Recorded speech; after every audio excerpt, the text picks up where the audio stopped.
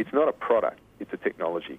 It's an education challenge. A regenerative suspension. There will be a growing demand for industrial photovoltaics. Pumped hydro. Innovation in the financing space. The high-speed train is in all our interests. All political lines. Australia is a solar paradise.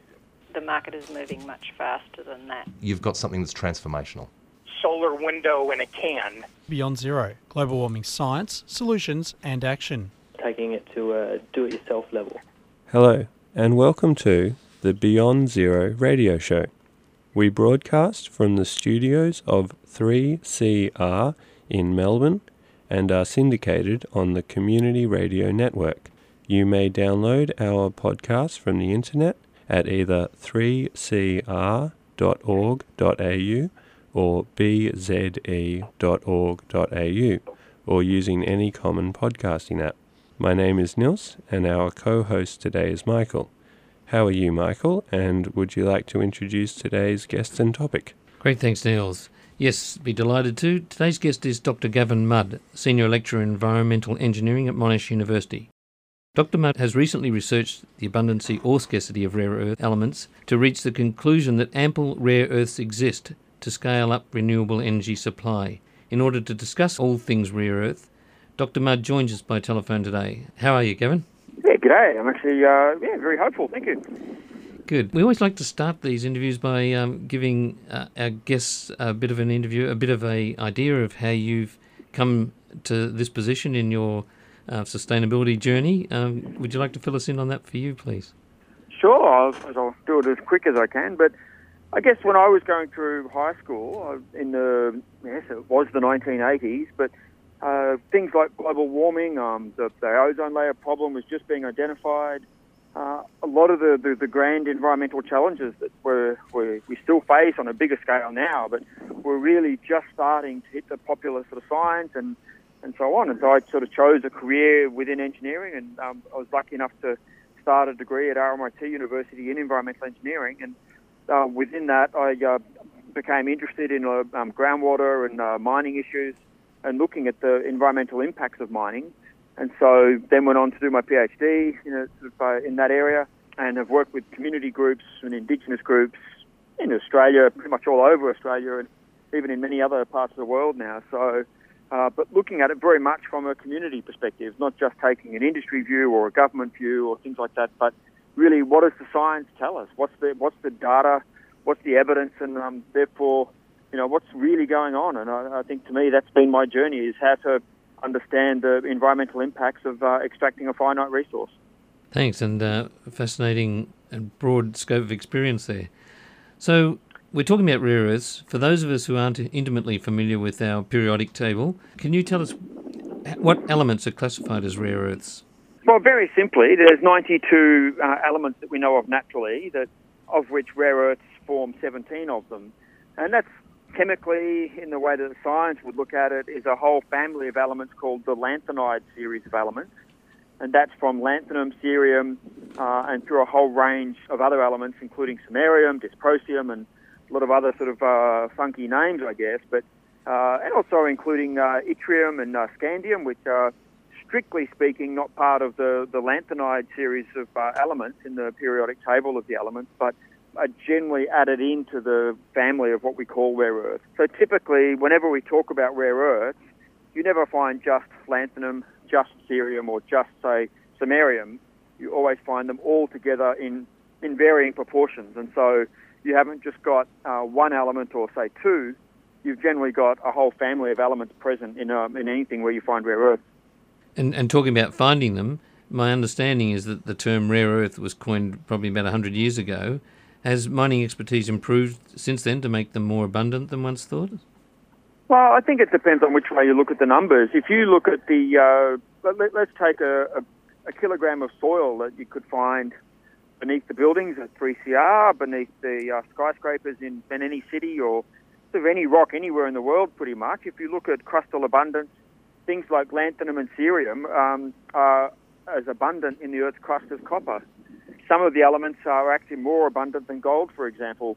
Some are actually as scarce as gold, or as scarce as things like indium and or some of the platinum group elements, for example. So depends on which element you're talking about as to whether we consider them sort of scarce or not. But when they first found them, the minerals were considered to be very rare, and so they realised very quickly that because of the substitution that you get between lanthanum and cerium and the other rare earth elements, you always get the family present. So they were thought to be rare, and unfortunately that's the name that sort of stuck, but they're actually not rare, but they're found quite abundantly in a range of contexts. And certainly from a crustal point of view, a lot of the rare earths are really not that rare.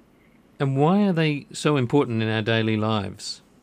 They underpin a lot of modern technology. I mean, that's a really simple answer, but if you look at the hard drives that we use, there are some rare earths that have excellent magnetic properties, there are others that have excellent optical properties, there are some that have excellent alloying properties.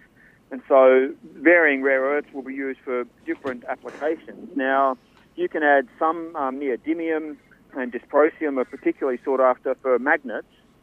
And if we think of what magnets are used for, they're used in turbines. So anywhere where you've got a turbine, such as a wind turbine or even a conventional turbine in, say, a coal-fired power station, adding a bit of rare earth to the magnet makes that magnet more powerful, therefore it generates more electricity, and so therefore it actually makes that whole system a better technology. So same when rare earths, we can make the hard drives smaller, and therefore, miniaturization of a lot of the electronic goods that we now use on a daily basis. And for some things, there's certainly a military element to some of this, because if you look at samarium, it's used in the laser guidance systems for missiles. So there's certainly a very strong military element to a lot of the use of rare earths, which is where, unfortunately, a lot of the politics kicks in as well.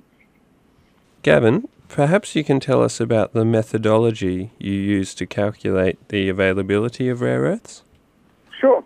If you look at the mining industry, typically if you look at the copper industry or the copper sector, the gold sector, the coal sector, whichever way you look at it, a mine has to do some drilling, it has to do a lot of studies to say how big is the deposit they're mining. So let's just say it's 100 million tonnes of rock that's got, say, copper in it. That rock typically has, say, 1% copper. Therefore, that's 1 million tonnes of copper contained in that rock, or that ore, as the industry would call it. And 1 million tonnes of copper at, let's say $5,000 per tonne. That's $5 billion worth of copper sitting in that. With copper, you often get some gold, you might get some silver.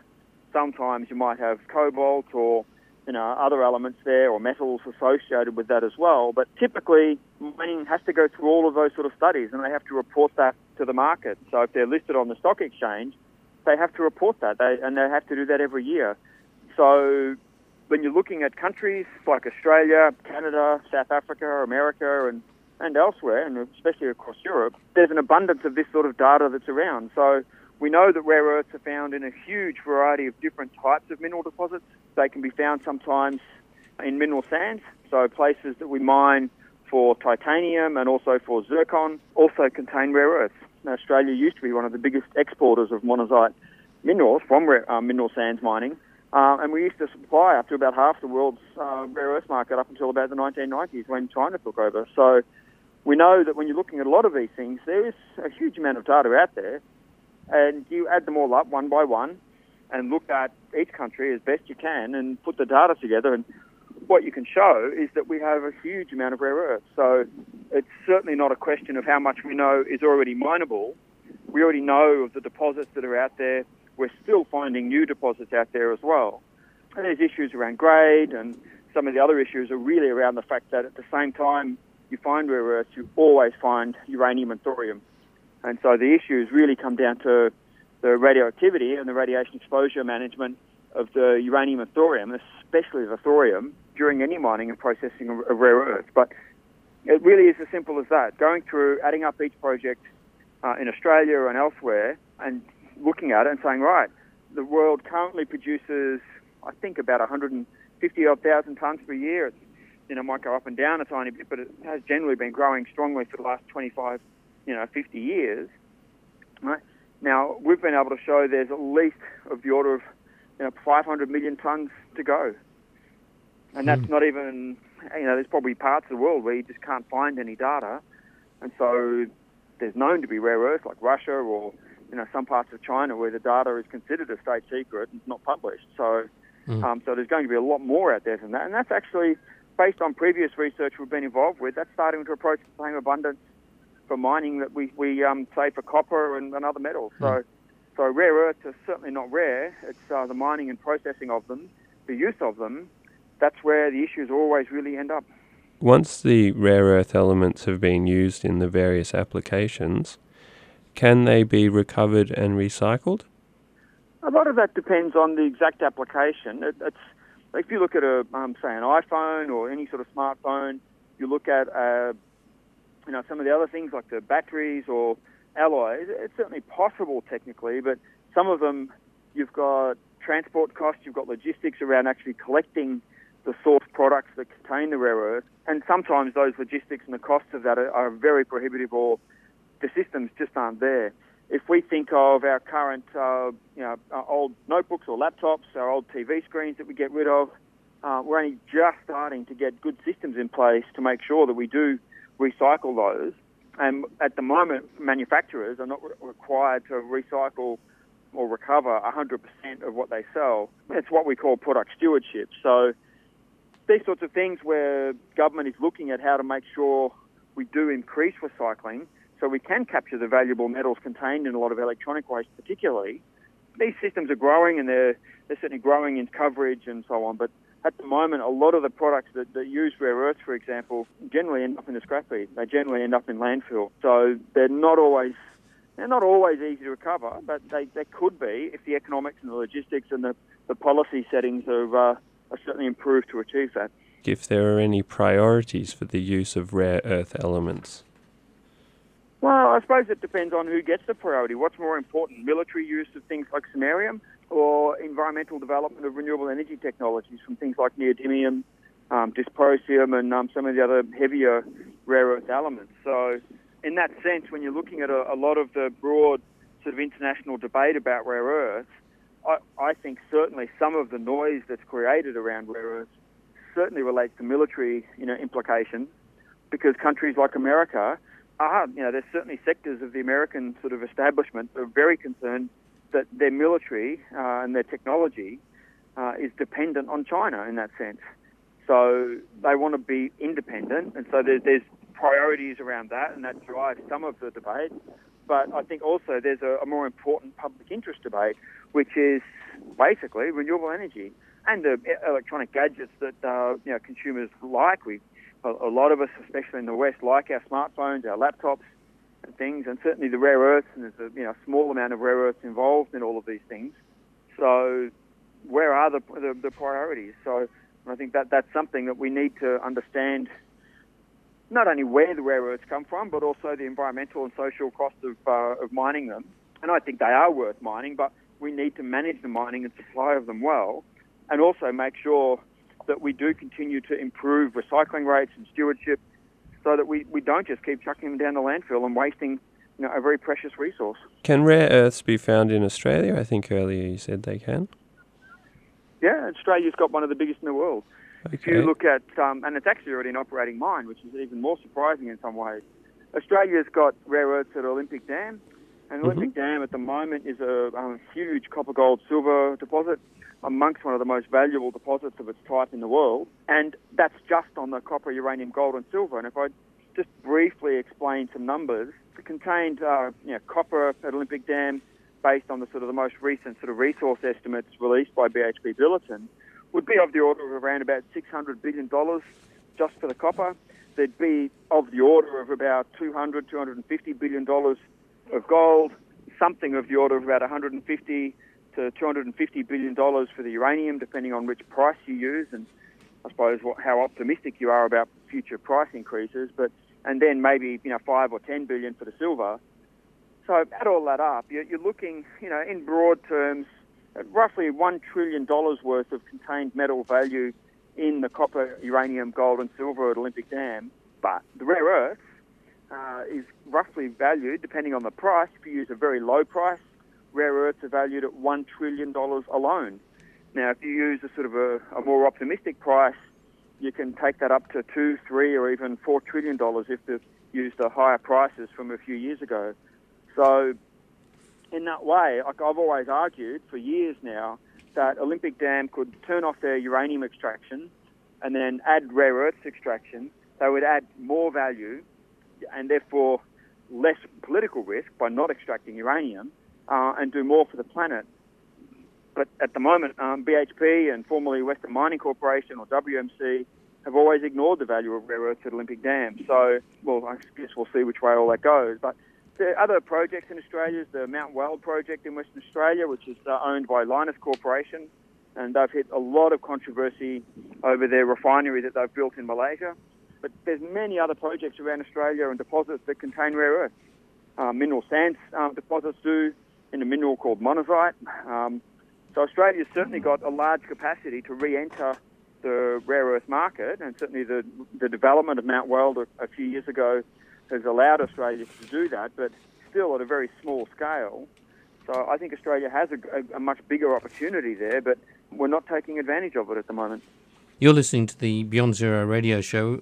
We're speaking to Dr. Gavin Mudd about rare earths and his recent research, which shows they're nowhere near as rare as people have told us.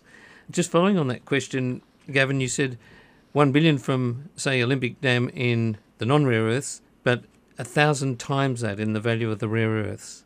So, it's actually equal about. If you look at about $1 trillion, and it sounds almost like a bad Austin Powers joke in some ways, but it is about $1 trillion from the contained value for the copper, uranium, gold, and silver, and at least $1 trillion for the rare earths. So, trillion. So there's at least equal value.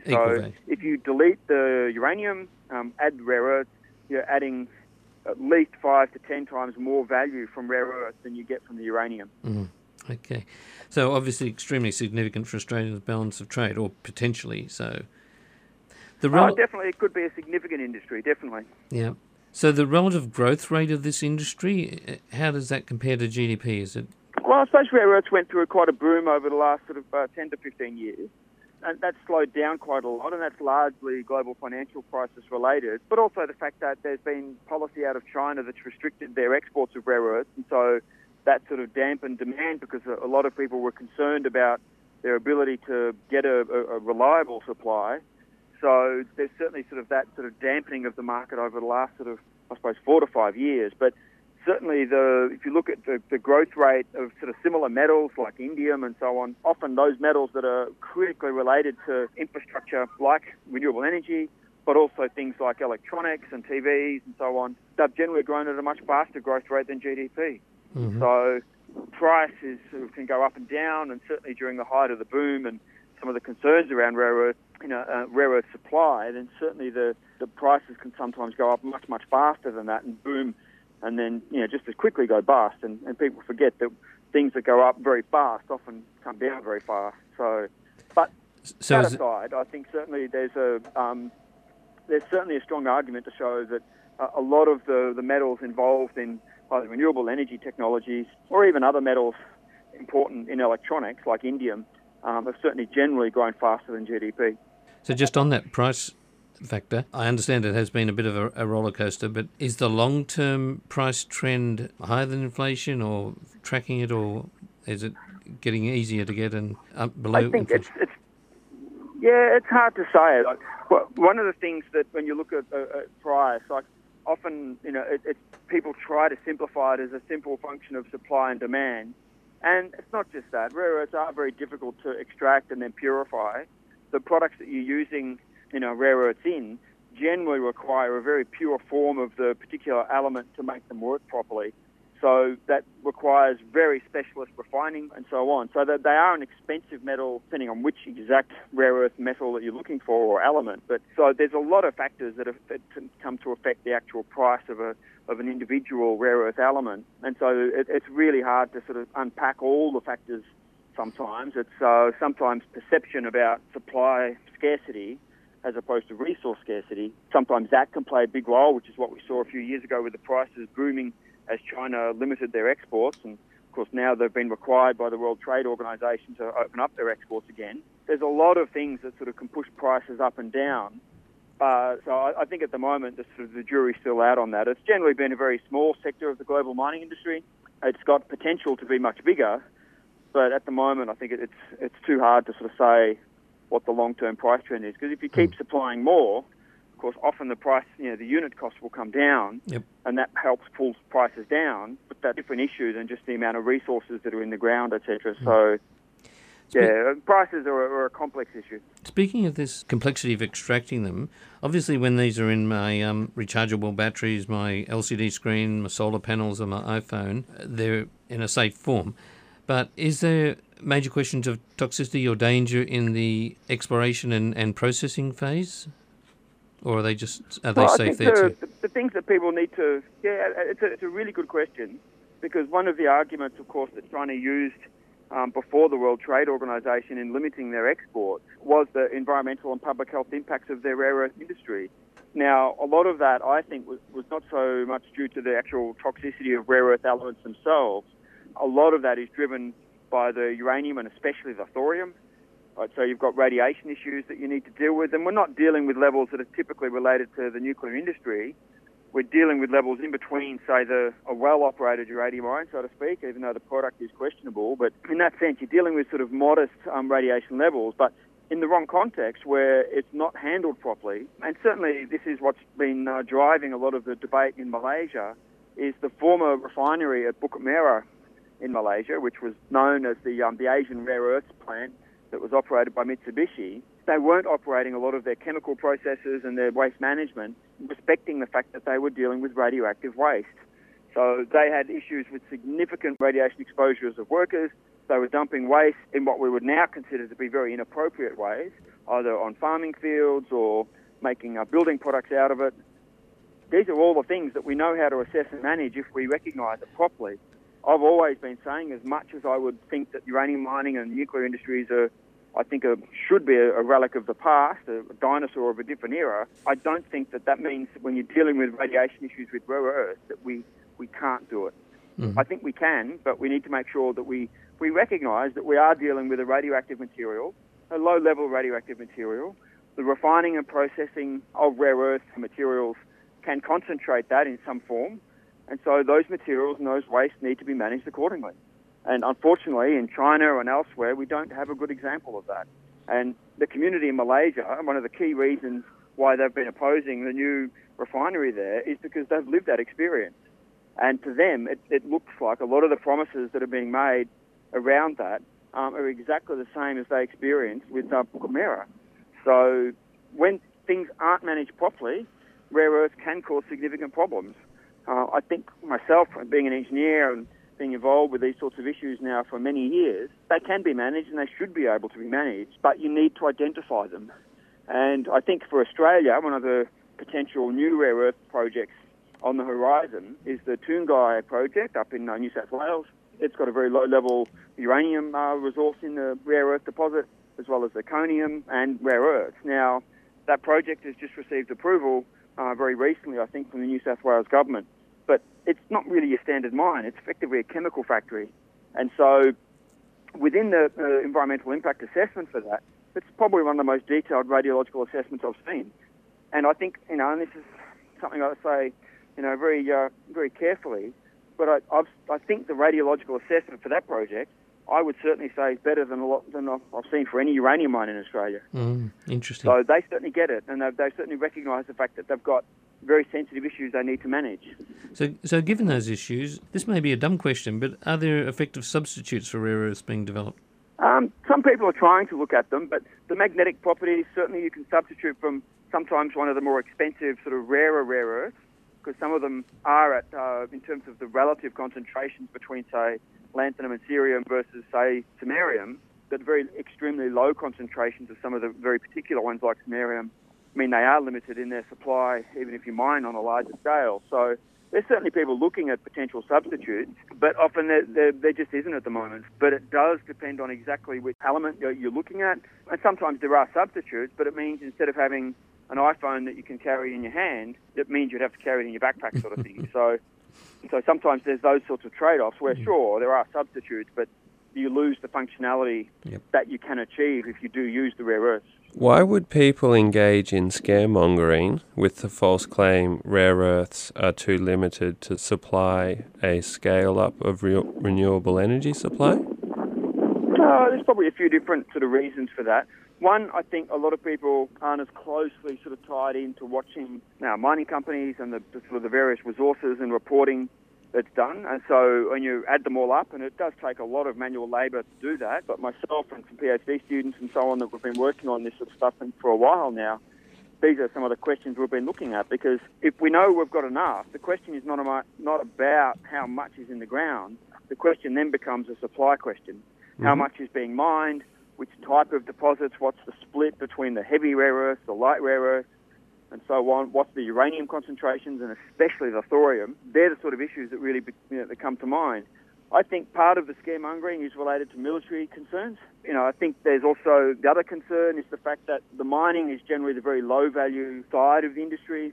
The manufacturing into particular products, whether that be electronics, optical devices, or even military technologies, it's the manufacturing is where the high-value added sort of, economic sort of benefits come in. And so typically that's done in Japan, it's done in America and Europe. And so China, I think, has increasingly said, well, hang on, we want that economic benefit for ourselves, and then we'll export the high-value products, not the low-value raw materials. So there's a lot of people who have been making these arguments, I think, for various reasons, and probably could easily be labelled as some good reasons, some maybe nefarious reasons. But I think at the end of the day, it's based on a false premise that we've drilled everywhere, we know where every rare earth deposit is on the planet, and actually we don't. We know of heaps of deposits around the world. We're still finding more, and there's many mines actually that are already mining, ores that contain rare earths that are not being extracted. So the question is not really a resource question. The issue is a supply question, and the fact that some 95% of world supply comes from one country, China, which of course is run by a communist government that can dictate terms on what they're doing. So, and of course many other parts of the world don't like that. Within reason, all countries are entitled to strategic sovereign policies. Some countries stockpile rare earth elements, and other countries prefer firms to sell to the highest bidder.